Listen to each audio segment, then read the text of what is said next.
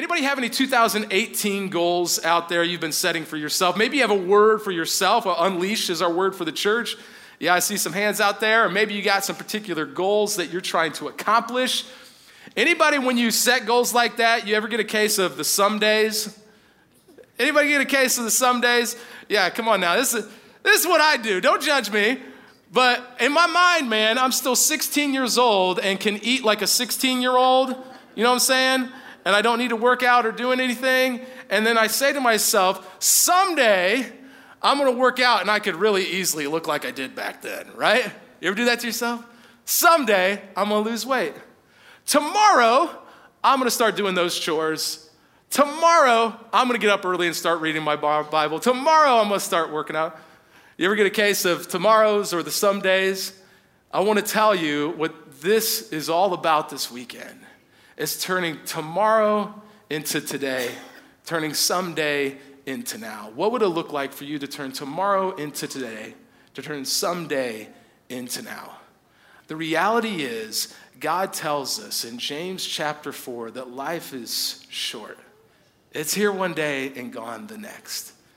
And I don't know about you, I always live in the future for tomorrow or someday, the things I'm going to do. And I see a grandparent who began to live for their faith out boldly at the end of their life. And someday, maybe you'll be like that. What if that someday became now?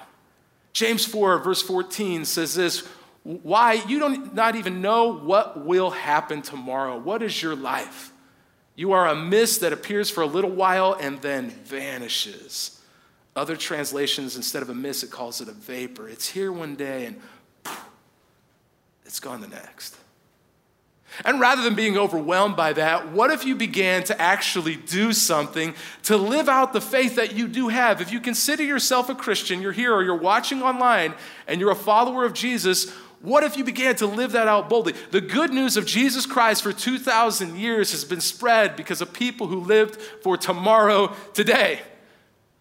Because they didn't say, hey, we're just going to keep this to ourselves in Jerusalem and make a strategic plan how 20 years from now we're going to begin to bring the good news of Jesus around the world. They started doing it immediately. And God used it to literally change the course of human history. Do you know what he could do with the people in this room right now if we committed to that? That's at the heart of what I'd like to share with you. Will you pray with me? God, we pause in the busyness of our weekends, and we acknowledge the presence of your Holy Spirit with us right now. Some of us, it took a lot to get here. We had to load the kids up, and everybody had to get dressed and do all that stuff, and yet we made it here. And we've set the time aside. We pray you'd speak to us. Some of us drove a great distance to be here. God, speak to us right where we are. We thank you for the presence of your Spirit with us, and may you change the course of human history with the people in this room right now. We pray this in Jesus' name, and all of God's family said, amen. This is personal to me. And I'm going to share kind of my personal story of why rapidly mobilizing new believers to actually live out the life God has entrusted to them is so important to me. When I first became a Christian, many of you know this, I was 19 years old, and I was living in a fraternity house at DePaul University. Go Tigers. Come on. There was a couple of you at this service. Yeah, come on now, DePaul. We had some Wabash College people at the last service. I prayed for him. Still hasn't received the Lord yet, but we'll keep praying. I want to tell you, at that university, it was not a Christian school, and I actually became a Christian while on campus there. And I was living in the fraternity house and didn't know anything about the Bible. And so I decided, you know what, I'm going to start reading it. And I began to read the Bible on my own. I started in the book of James. It's only 5 chapters. It's short. You never read the Bible. I always tell people to start there because it was like a kick in the gut, man, to get my life in order. And I began to go, man, this is really helping me. I wonder if I talk to some of the other people in the fraternity house about this, that this might help them as well. And so I said, hey, guys, anybody who wants to study the Bible, come down into this room in the fraternity house and we'll study it together. I didn't know anything about the Bible. And the next thing I know, I'm leading a Bible study for fraternity guys, right? And I would sit there and people would be like, well, what does this mean? I'd be like, I have no idea. What do you think that means, right? And we just go around, everybody share what they believe. Then I'd go and do some research, come back the next week. And you know, this weird thing happened. God used my ineptitude to actually minister to people right where they were.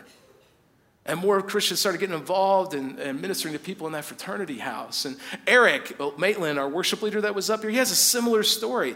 In fact, I asked him about that. I didn't say this at the other services. He's got a matching tattoo of him and his 7 fraternity brothers all have the exact same tattoo on their back. Isn't that cute? Be sure and ask him to show that to you. But God began to change my life, and I got involved in ministry, and I didn't know what I was doing again on campus, and I did Young Life and other things. And then I said, you know what?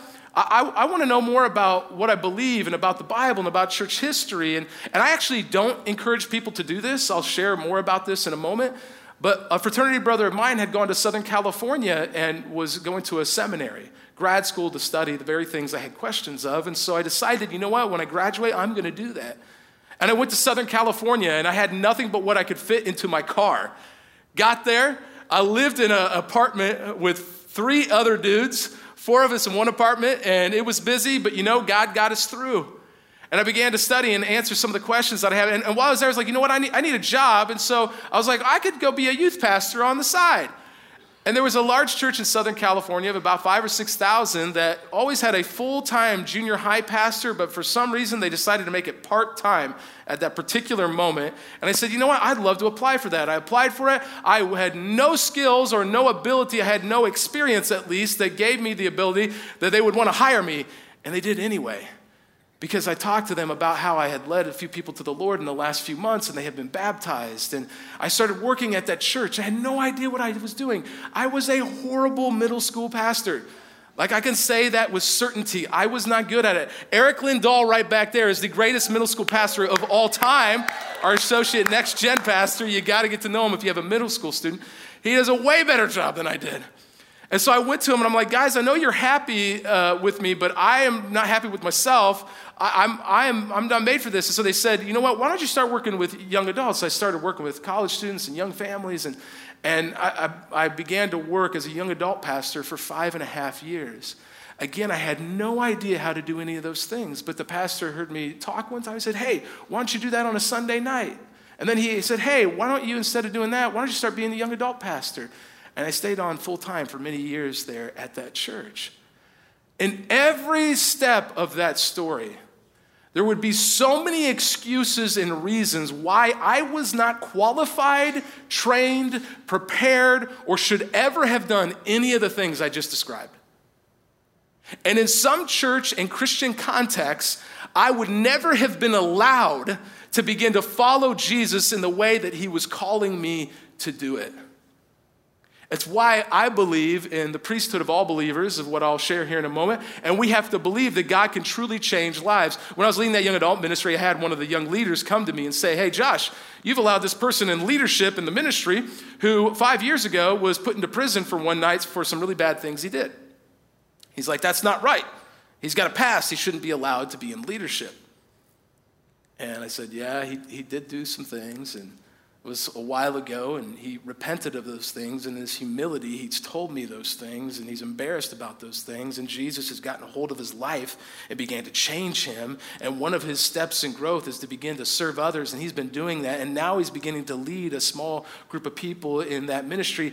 I don't know about you, but I want more repentant, humble people like that, and fewer self-righteous, judgmental Christians like you. Was that too blunt?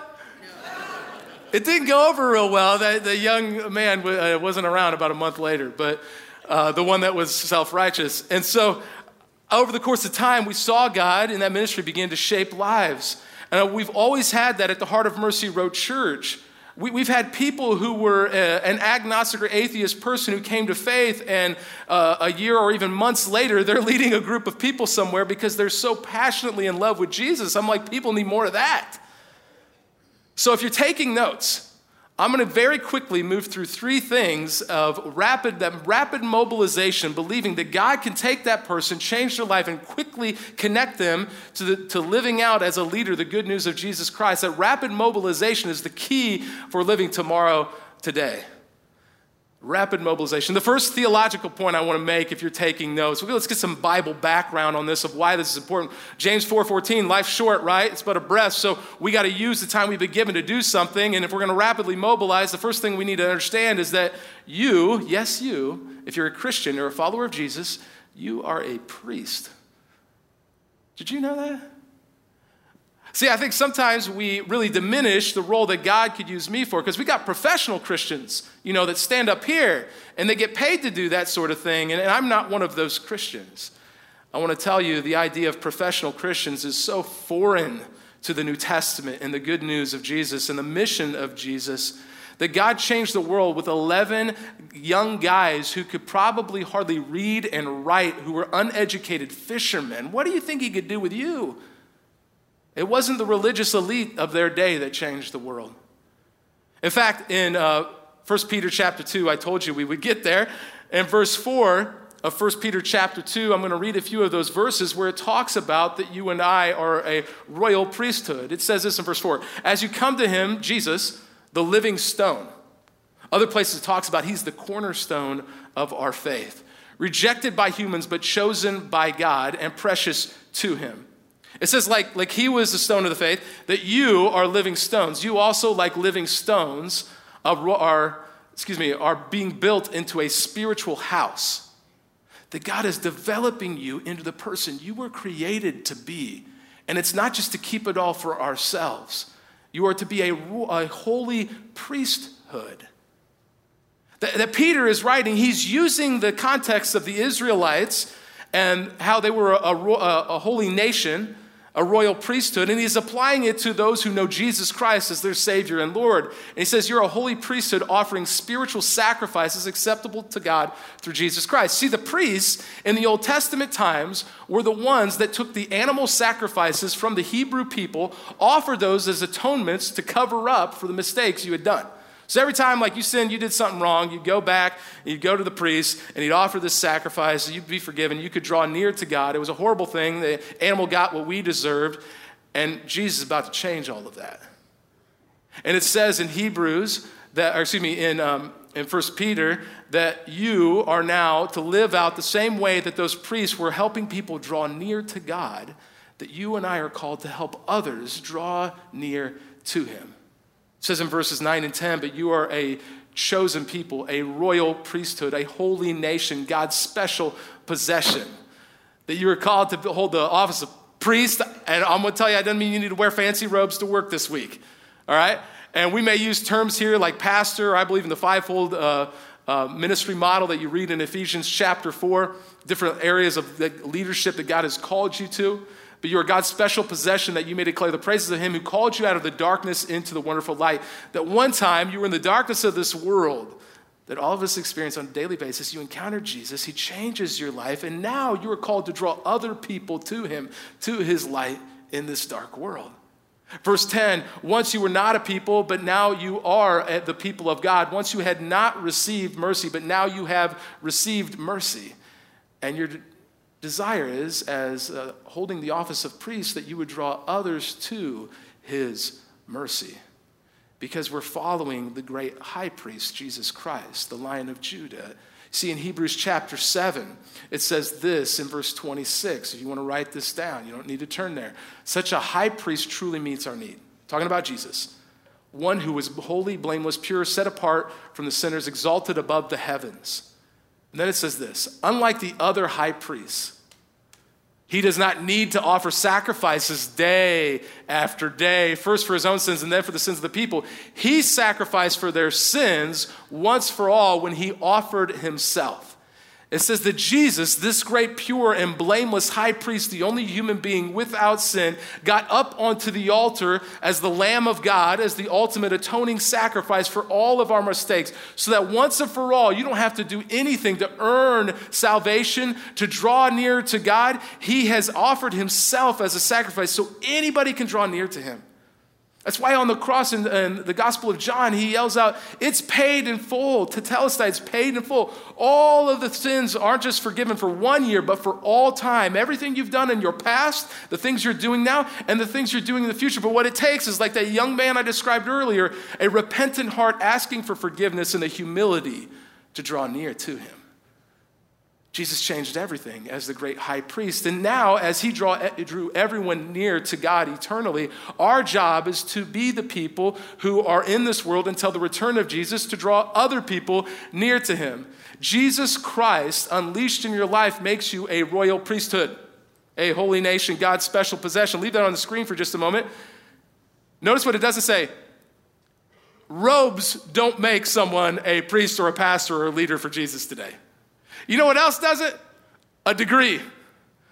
I've got a seminary degree. I've gone to additional grad school and all kinds of theological training. I have too much education. And I love education. Education is a great thing. Some of you, you need to get some Christian spiritual education because you just turn the Bible into whatever you want it to say rather than what it's meant for 2,000 years. But that's a whole other side issue. But for most of us, we need to stop thinking that I have to get some type of degree to earn some type of office. He calls you and I a royal priesthood, a holy nation. You are called to go out. You're not perfect, but he is. And it's when Jesus Christ is fully unleashed in your life that you can make a difference and an impact. It's what makes you God's special possession. You're like, what is that? What does a priest even mean? If you're telling me I have that office, Merriam-Webster Dictionary defines it as this, that one authorized to perform sacred rites of a religion, especially as a mediatory agent between humans and God. Another way of saying this is 2 Corinthians, where Paul says that you are an ambassador for Christ. You are a missionary, a mediatory agent for the humans living in darkness in this world to draw them near to the light of Jesus Christ. That you can do that. That he cares enough about his creation. He wants to use you to do that. But here's the key part. You're not alone as you do that. Number two, you're a priest. And the other theological thing you got to get is number two, that you are not alone. God's Spirit is with you. The Holy Spirit that was there in the creation of the world. If you give your life to Jesus, you surrender to him, you invite the Holy Spirit into your life, that you now can be used by God to do things that you don't think are possible. Not because you're holy, but because he is. It says this in Matthew chapter 27, when Jesus is crucified on the cross in verse 50. It says this, and when Jesus had cried out again in a loud voice, he gave up his spirit. Can you picture it? And in that moment, when he gave up his spirit on the cross, as that high priest who got up onto the altar as the atoning sacrifice, as the Lamb of God, once and for all, at that moment, the curtain of the temple tore in two. Why does it give you that little detail? See, if you're not familiar with Jewish customs, for millennia, they had built this temple. And in the temple, in the most holy of holies, in the inner chamber, was this room that only the high priest could go into once a year. It was where the Ark of the Covenant was kept. You remember Raiders of the Lost Ark? It's like the same thing, okay? It's inside the most holy of holies where the presence of God is kept. And when the high priest went in there once a year, the story goes, he had bells on his robe because he wasn't perfect. And if he messed up in the perfect presence of God, he would fall over dead, they would hear the bells, and they'd take a hook to pull him out with. Because nobody could be in the perfect presence of God. But with Jesus' atoning sacrifice once and for all as the Lamb of God, as the high priest who gave his life for us, anybody could draw near. There was no longer a temple curtain that separated God's presence from humankind. We could be in God's presence because of the atoning sacrifice of Jesus Christ. So if God's presence, his Holy Spirit, is no longer kept in a building, where is it kept today? It tells us very clearly in 1 Corinthians, chapter 6, verse 19, Paul tells us in our bodies. Do you not know that your bodies are temples of the Holy Spirit? Why? The temple curtain was torn in two. His presence is now in those who know Jesus as Savior and Lord. Invite that into their life. Who is in you, whom you have received from God, you are not your own. He compares your body in other places, Paul does, to a tent. It's just a temporary dwelling, that we have an eternal residency in heaven, and that God desires to use our life now. You're a priest who has a mission, a mediatory agent to be sent out, and you are not alone. You have the Spirit of God with you. Here's why that's important. When your friend is hurting and having suicidal thoughts, or has just gone through a divorce, or had lost a child, or had a boyfriend or a girlfriend just break their heart, and you don't have the words to share with them. You may not say what's perfect. You may make some mistakes, but you know that the Holy Spirit of God is with you. And that changes things. It changes your perspective. And even in some moments, God may even give you some words you're not prepared to do. I remember leading that first Bible study. I had no idea what I was doing. And I didn't have all the education. I wasn't even very good as a Bible study leader. But you know what? The Holy Spirit was there. And with Jesus Unleashed, that was the most important thing. That's what gives you leadership as a follower of Jesus today, to make an impact. That's the most important thing, not our education, not what we're wearing or what socioeconomic status we have.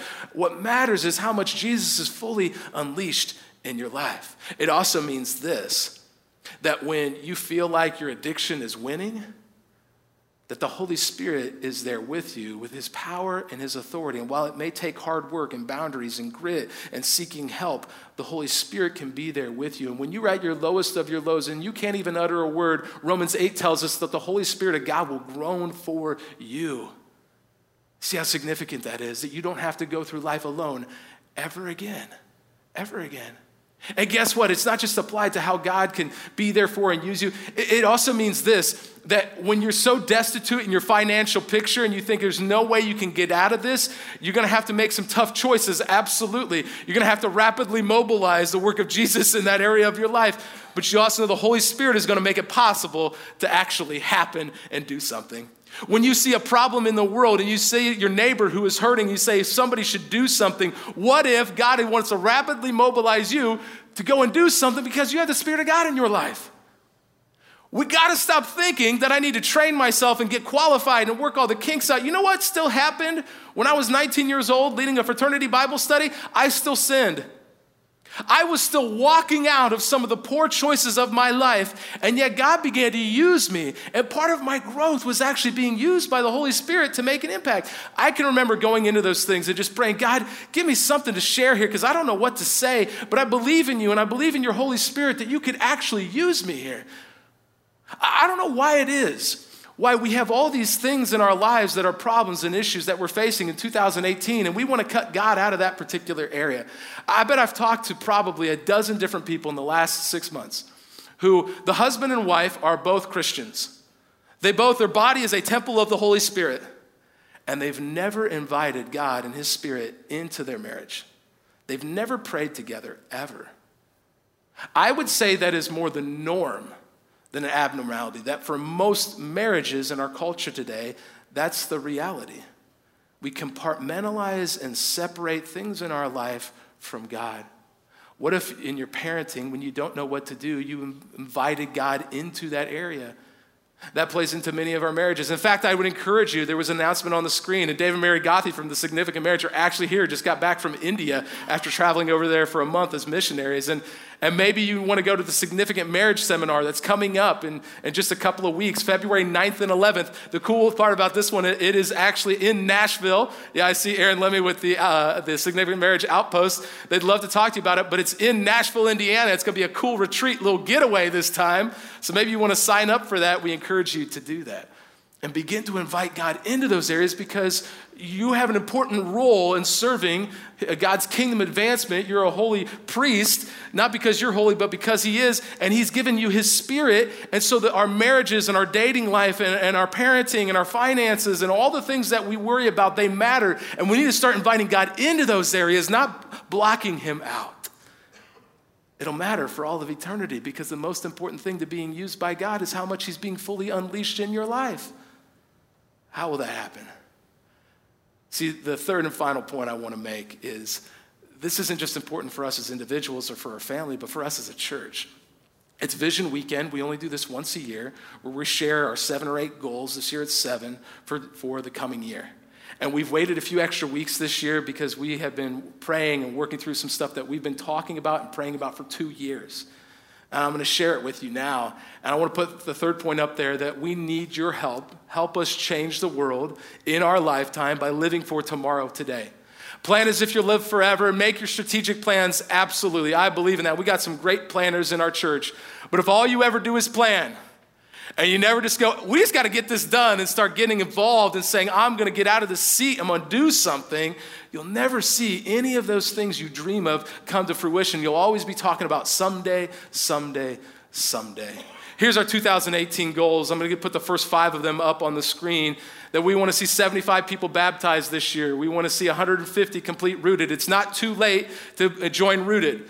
If you're new to our church, it's the number one thing I would encourage you to go through. There are 9 weeks left. We're going to come through with sign-up sheets now from the ushers. You can come Wednesday nights, 7 o'clock. Childcare is provided.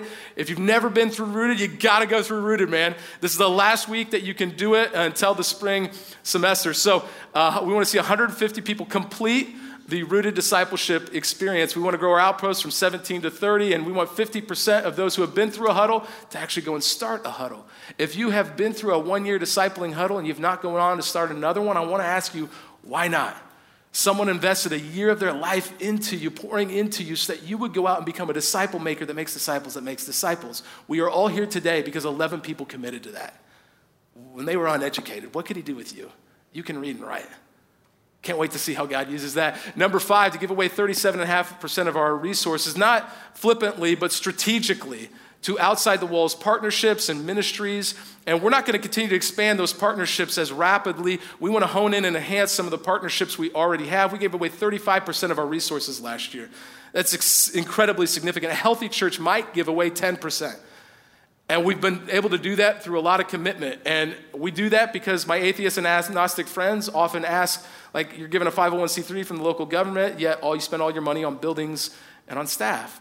Well, they're not going to say that about Mercy Road Church. We're going to change the course of human history because the Holy Spirit of God is with us, and what we're doing is important. And we're going to work. Now we're 6 years left to get to our 50% goal, and that's the priority. We will do that first. We will lay people off before we don't hit that goal, and we've always said that. In fact, that's such a strategic thing for us that these last two are going to be huge.